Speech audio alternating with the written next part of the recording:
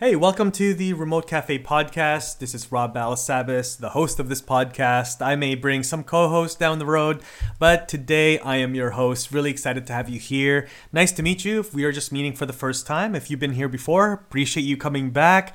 Always really good to have some return listeners. Always really good to connect with you outside of the podcast as well. So if you haven't yet, make sure you reach out to me, connect with me on Instagram or LinkedIn. I'll have the links in the show notes down below, somewhere on this page. If not, you can always just copy and paste my name on LinkedIn or Instagram, and I'm sure I'm the only Rob Balasabas. I should be the only Rob Balasabas on those platforms. But today, I really wanted to talk about this post that I saw from the Portfolio Co. on Instagram, the Portfolio Co. _ really interesting. It's an image, sort of an infograph of the side hustle revolution, and it says you spend a third of your life working. Shouldn't that be spent doing something you love? And it has this sort of chart of who has a side hustle today, and it's got a little icon of the world, a little picture of the globe, and it has 77% of the Philippines has a side hustle today. Now, it doesn't say it's an online side hustle or anything like that they just have a side hustle. So a side hustle, something on top of their regular 9-to-5 or full-time day job. 77% of the Philippines has one, a side hustle. The next country from the most is sort of the top, is Singapore, with 54% of Singapore having a side hustle. Then Australia with 48%. The US comes in at fourth at 45%. And then South Africa at 32% and the UK at 25%. And says here that the figures shown are from Bankrate, GoDaddy, Dollar Sprout Inc., and Henley Business School. So that is the source of these numbers. So I thought I would just share some thoughts. First, really cool. I think it's great that Philippines is top of the list. I'm very proud of the Filipinos. I am Filipino. I grew up in the Philippines. If you guys don't know my story, I grew up in the Philippines until I was about 10 years old. And then my parents, along with my brother, we immigrated to Canada when I was 10. So that was 1991. And I've been here ever since. I've been living in Vancouver, in the Vancouver area ever since. But I've always really considered the Philippines to be home. And so really proud of seeing that. I'm not surprised either. I guess that's the next thing. I'm not surprised that this is the case either, because I know that, working with a lot of influencers and content creators, I know for a fact that there's a lot of freelancers in the Philippines. I know a lot of the top content creators and influencers out there. A lot of brands, have teams outsourced in the Philippines, right? Going to the Philippines, a couple years ago, I remember driving by this huge building with a big TELUS sign, TELUS. And TELUS, if you're in Canada, you will know TELUS. They're one of the telecoms here, but they have call centers located in the Philippines. In fact, one of my cousins, one of my relatives, worked for TELUS.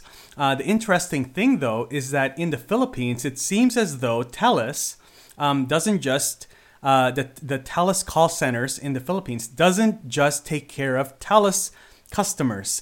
They are also a BPO. So basically, they are also an outsourced company. So other brands, other companies would actually outsource to the Philippines because, they've figured out and they've set up an infrastructure for, freelancers and sort of outsourced customer service for themselves.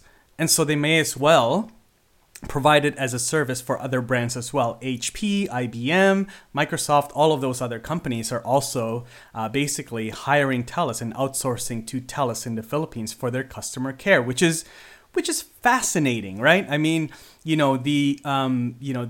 English as a spoken language is actually, Filipinos are very fluent in English. It's not the first language, of course, in the Philippines, but we are very fluent in English over there. So that's one of the top reasons why a lot of companies outsource their customer care and customer service customer support to the Philippines, which is awesome. So I'm very excited. I'm very proud of that. When I saw this kind of, while I was scrolling through Instagram, I was like, yes, go Philippines. Really proud of you guys, and I'm really happy that that's happening. Now, it's also in part to a lot of expats that are going to the Philippines and seeing an opportunity and having their network and contacts and their different companies that they're connected to. They have this. They can bring in the business, and then they have they've been able to really set up the proper infrastructure for Philippines to really service all of these other companies abroad. So very exciting. What I would love to see, if I can speak honestly and truthfully and openly, is I would love for more Filipino content creators. I would love for them to step out of the shadows a bit, because they've been supporting a lot of content creators, a lot of influencers, a lot of brands behind the scenes, doing a lot of the editing and graphics work and social media management, a lot of the operations behind the scenes, and SEO and all of those services behind the scenes, blogging, right? All of those things, copywriting, all of the freelancer sort of gig economy services. I would love for them to take the knowledge and experience that they have and really step out of the shadows a little bit more and create their own content. Create their content on YouTube, launch podcasts, start live streaming on Facebook, and really be front and center, because they have so much knowledge and experience that they can help more companies, not just in the Philippines, but abroad, but also, bring that to themselves, that attention, and build their own incomes as well, right? Because, they can now, be part of the creator economy by not just being a support person behind the scenes, but also now the front and center influencer themselves. And so I would love to see that happen. And, that's something I'm very passionate about. I love supporting Filipino creators and Filipino businesses online, trying to really, make a name for themselves. I think that there's a lot to be said about representation, right? There's, when you see others like yourself, on YouTube and starting podcasts and listening to them and getting their insights, it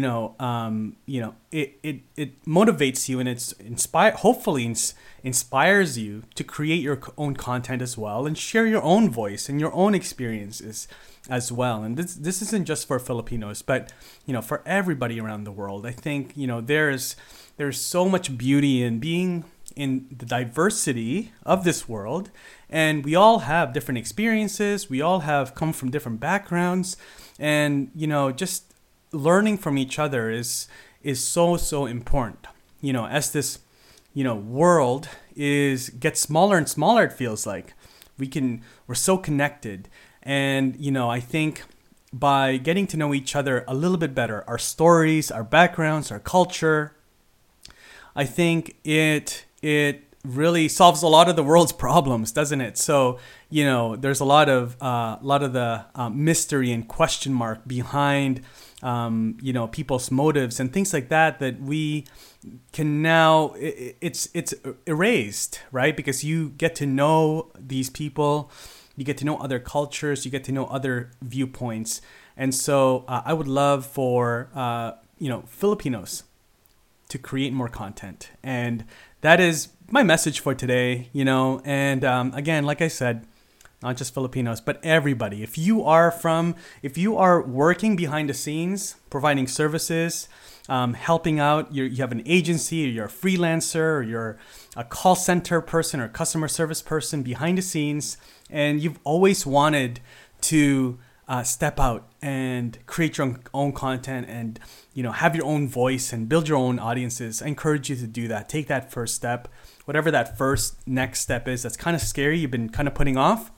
Take that next step. All right.